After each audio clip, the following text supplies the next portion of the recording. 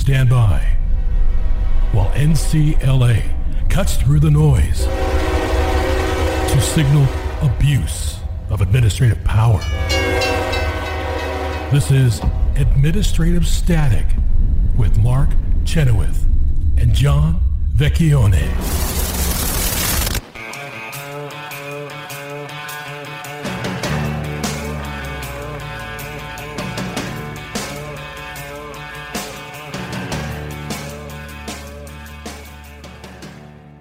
Welcome to Administrative Static. Mark Chenoweth and John Vecchione here. And we start off with very big news. For a blockbuster. A blockbuster. On September 8th, the Fifth Circuit affirmed in major part the decision by the district court to enjoin certain parts of the government from interfering with social media and taking down posts that the government disagrees with on social media. And I think that they cut back certain of the agencies that the injunction applied to and tightened it up a little bit. But by and large, it is a vindication of the complaint and what the plaintiffs have done, in particular individual plaintiffs. The court, I'm actually going to do something I don't always do, but I'm going to read from some of this because it's pretty clear and it's pretty important. And the first thing that strikes me as soon as we got it, and the first, it's by Judge Clement, Elrod, and Willett, and Mark and I discussed the oral argument. And here's what they say right off the bat. A group of social media users, our clients by and large, and Jim Hoft, and two states allege that numerous federal officials coerced social media platforms into censoring certain social media content in violation of the First Amendment. We agree, but only as to some of those officials. So we affirm in part, reverse in part, vacate the injunction in part, and modify the injunction in part. And they set up the they set up the facts in a way that I think really shows what we have demonstrated here. For the last few years, at least since the 2020 presidential transition, a group of federal officials has been in regular contact with nearly every major American social media company about the spread of, quote, misinformation on their platforms.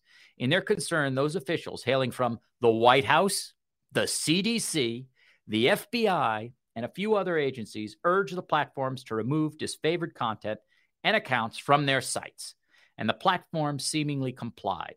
They gave the officials access to an expedited reporting system, downgraded or removed flagged posts, and deplatformed users. Platforms also changed their internal policies to capture more flagged content and sent steady reports on their moderation activities to the officials. That went on through the COVID-19 pandemic, the 2022 congressional election, and continues to this day. So that's how it starts off, Mark, and I don't think we could have asked for more than that from the Fifth Circuit. Yeah, I don't either. I think that was they clearly got what was happening in a factual basis. And then I thought I might just share what the injunction is now that, Go ahead. Now, because some folks have tried to act like this maybe wasn't that big a deal. But here's the injunction now in place against the White House and these other federal officials that John referenced. Defendants and their employees and agents shall take no actions, formal or informal, directly or indirectly, to coerce or significantly encourage social media companies to remove, delete, suppress, or reduce, including through altering their algorithms, posted social media content containing protected free speech. That includes, but is not limited to, compelling the platforms to act, such as by intimating that some form of punishment will follow a failure to comply with any request, or supervising, directing, or otherwise meaningfully controlling the social media company's decision-making processes. That's a pretty wide, and that's the end of the quote. That's a pretty wide-ranging injunction right there. And the reason I think that this is good news is that this is the first time this has ever been done. This is unprecedented. And it has not only been done by a district court, it has also been done by 3 judges of an appellate court. There are no dissents from anyone who's looked at this. The only issue is the legal issue of how broad the injunction is, who it applies to, what the factual record shows it should apply to. And they seem to have differed from Judge Dowdy a little bit on that. But the fact of the matter is that there is no dissent or nobody bought at the government's position that, these were just suggestions. Nobody bought on that, bid on that. And that is vital. And also no one bid on the suggestion that this is all fine. Right. As long as we're going after misinformation, then we can violate the First Amendment. They did not. And so that is huge. And I think also that this the government now has to deal with this injunction during this. Now, the government subsequently has moved for a stay of the Fifth Circuit's injunction, which they denied. They issued the mandate so that their injunction is in place rather than the district courts. But they said, no, we'll give you administrative stay for 10 days. You go take it somewhere else if you want. But this is what we've ruled. And I want to point out what happened to our clients here, because the court did go through. The government said that no one had any standing. I'm not going to go through all the standing, but one of them was injury in fact. And they were very clear. Each of the individual plaintiffs has shown past injury in fact. Bhattacharya and Koldorf's sworn declarations allege their article, the Great Barrington Declaration, which was critical of the government's COVID-related policies, such as lockdown, was deboosted in Google search results and removed from Facebook and Reddit. Their roundtable discussions with Florida Governor Ron DeSantis concerning mask requirements in schools was removed from YouTube. Koldor also claimed censorship of his personal Twitter and LinkedIn accounts due to his opinions concerning vaccine and mask mandates. Both accounts were suspended, although ultimately restored. Cariotti, in his sworn declaration, attested to the fact that his Twitter following was artificially suppressed. And then it goes on about Jim Hoft, who's not our client, but also he does Gateway Pundit. He posts about stuff all the time, and it was downgraded. And then Jill Hines. And Hines' declaration swears that her personal Facebook account was suspended, and Facebook posts of her organization, Health Freedom Louisiana, were censored and removed. Now, the government did not even contest that. So you'd think that all happened. They said, oh, but we're not doing it. They can't show anything in the future. But everybody said, and this is an important finding of the court, we are chilling our speech because we are worried it will be taken down. And the Fifth Circuit said, you know what? That this chilling of the individual plaintiffs' exercise of their First Amendment rights is itself a constitutionally sufficient injury. Now, that is the law. That is correct. But the government has never really addressed it. They've never agreed with it. They want the courts not to say that. Because they're trying to chill. Yeah. If you're self-censoring, they're happy about it. So I think that finding, Mark, and that statement of the law and saying that these affidavits and declarations support that is very important in all these cases going forward. And then they also said that there's a risk. The government hadn't said they're not going to do it again. So that's the other reason. Well, and can I just... Yeah, go ahead. No. To add to your point about standing, I think should encourage anyone else who's in this same boat to feel like they can go forward and seek relief as well, to the extent that this injunction doesn't give it to them. But one of the things we didn't say about this injunction, it doesn't seem like it's limited to these plaintiffs. It says defendants shall take no actions to do these things with regard to free speech. So it's not just limited to these plaintiffs. And let's talk about that a little bit, because I think that it does. The injunction basically says that the defendant shall not do this. But this is my thought, and I haven't looked up the law on it or anything, but who can enforce this? I think our clients can. Louisiana and Missouri can. But does anyone get to come in and enforce? I presume now that RFK his case has been joined, probably he could. But the only thing that I don't know in the law is whether anyone can now file a case along these bases, it seems to me. Right. But can anyone enforce the injunction? And I just don't know the answer to that. But it is clear that the defendants aren't supposed to be doing this regardless of who they do it to. It's not like they shall not do this to Carity and Koldorf and Hines and Bhattacharya and Hoft. Right. It's don't do it to anybody, which is extremely important as far as everybody's First Amendment rights. Absolutely. And so that's why this is public interest law, John. That's exactly right. That's exactly right. I want to go to a little bit about the free speech aspect of this. The Fifth Circuit said that the government cannot abridge free speech. And they just cite U.S. Constitution Article 1. There's not a lot of string cites there. A private party, on the other hand, bears no such burden. It is not ordinarily constrained by the First Amendment. That changes, though, when a private party is coerced or significantly encouraged by the government to such a degree that its choice, in quotes, which if made by the government would be unconstitutional, must in law be deemed to be that of the state. And they cite Blum v. Oretsky, which is the Supreme Court, and Barnes v. Lehman, which is them. So this is known as the close nexus test. And then they do clarify something a little bit, because this hasn't come up so much. I mean, it's not all of these concepts and these legal principles are in the law, but what they're called and how the various courts have addressed them has changed over time. And so what they say in their footnote is, note that at times we have called this test by a few other names, and they cite it: the state compulsion or coercion test. We settle that dispute now. It is the close nexus test. A close nexus is required. In addition, some of our past decisions have confused this test with the joint action test, but they are two separate tests with separate considerations. All of this is another reason this case is important, because this has been, if you look through the circuits, this has been, what do we call it? How do we do it? What's the test? And at least in the Fifth Circuit, they are focusing like a laser and making it more understandable for everybody. So I think that for practitioners and for people who want to file a case, this is important. What are you saying the government did, and what are you saying about the private actors? And what test does the Fifth Circuit say you have to meet to win? Right. And we'll talk a little bit more about this when we come back, but I think that that private actor issue is going to come up again and again. Be right back.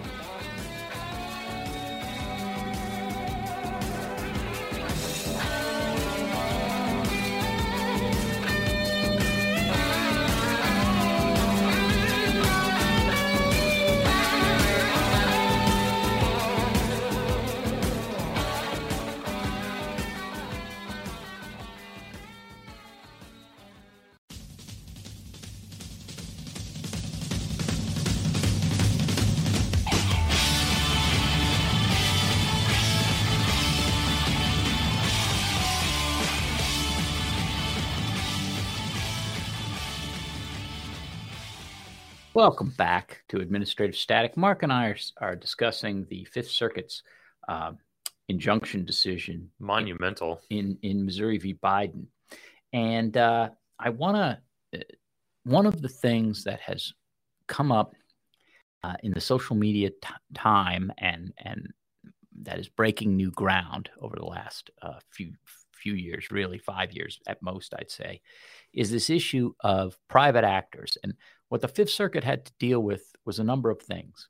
They said that that number one, can the government speak? Under the test, meaning the test we were just talking about, the close nexus test that they call it. Under that test, we begin by identifying the specific conduct of which the plaintiff complains. That was us getting thrown off social media, right? So then we ask whether the government sufficiently induced that act. They say not just any coaxing will do, though. After all, quote, the government can speak for itself, they quote a case, which includes the right to, quote, advocate and defend its own policies, and they quote cases. But on one hand, there is persuasion. On the other, there is coercion and significant encouragement, two distinct means of satisfying the close nexus test. And they cite Louisiana Division, Sons of Confederate Veterans versus the city of Natchitoches. So I think that's where they're trying to draw the line, and that's a lot of this opinion is about. And I'm not going to go into it. They find there's easily in this case, and because the facts were so well developed, the encouragement and the coercion was very clear because of the sheer volume of it. And I've said previously that there is an amount of the amount of encouragement can lean over into coercion when it's sufficient enough, and it certainly was here. Well, and I think our fearless leader, Philip Hamburger, said in his Wall Street Journal op-ed that we talked about on this show many episodes ago, if the FBI is calling you every day saying, hey, have you done anything yet? You're tipping over from encouragement into coercion at that point, or at least if that's not coercive, it's enough to abridge free speech if the FBI is doing that to you.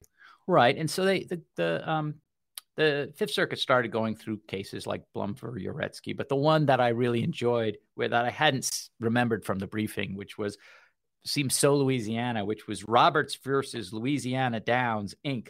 And there, a horse racing club's action was attributable to the state because the Louisiana government, through legal and informal supervision, was overly involved in the decision to deny a racer a stall. And I was thinking, as Mark said earlier, I wonder who the governor was betting on. Yeah. But so they compared that to Blum versus Uretsky. That's the opposite end, and that was coercion and significant encouragement.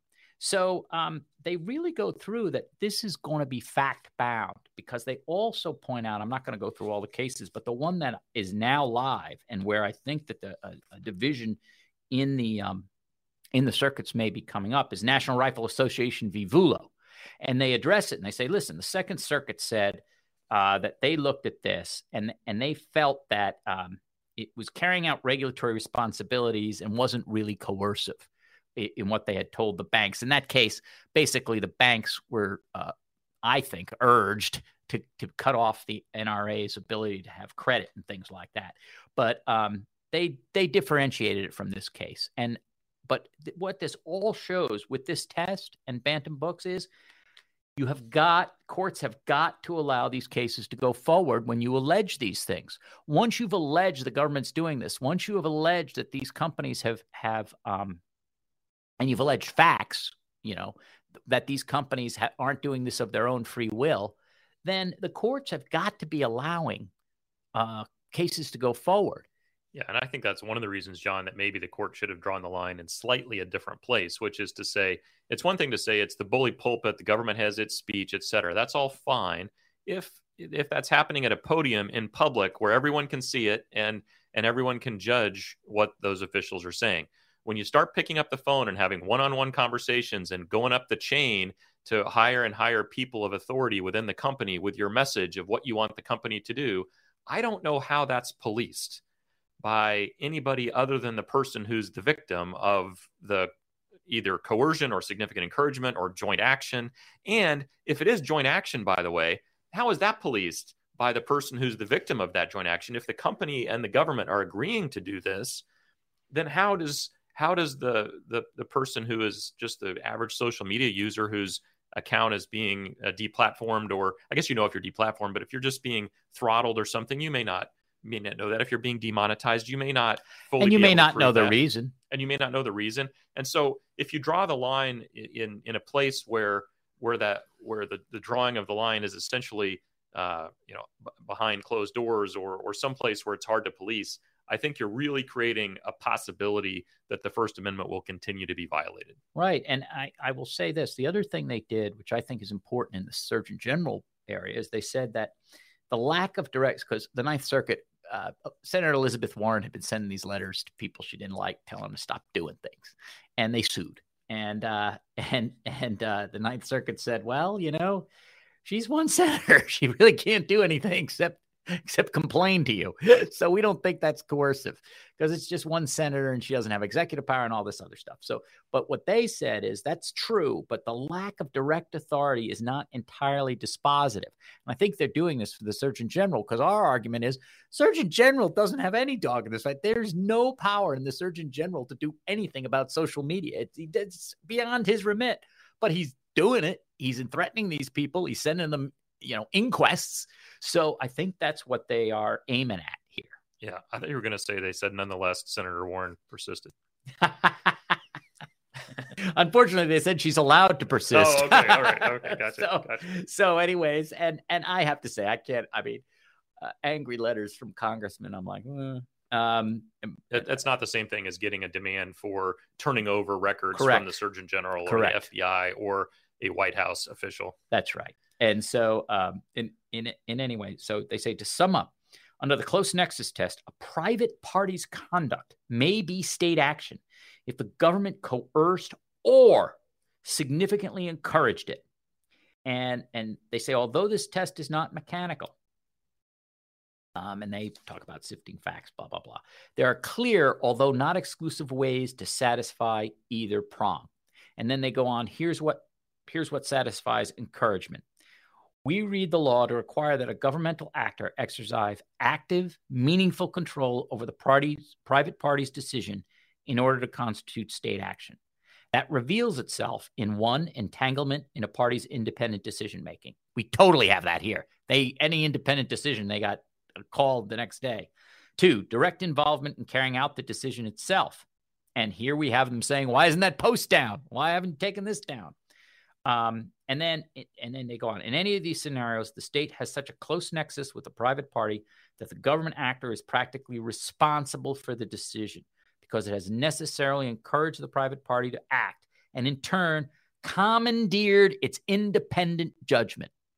And I think that commandeered its independent judgment is going to be an important quote and standard going forward. Well, it's interesting if they'll be pulling from the same sort of commandeering test that you have for federal officials encouraging state officials to do things. That's what I'm wondering. That's what I think is going on here. And then, but let me just say, I'm not sure that's the right test. And the reason is, and this is borrowing from Philip Hamburger as well, the First Amendment says that Congress shall make no law abridging the freedom of speech. And abridging means reducing in any way.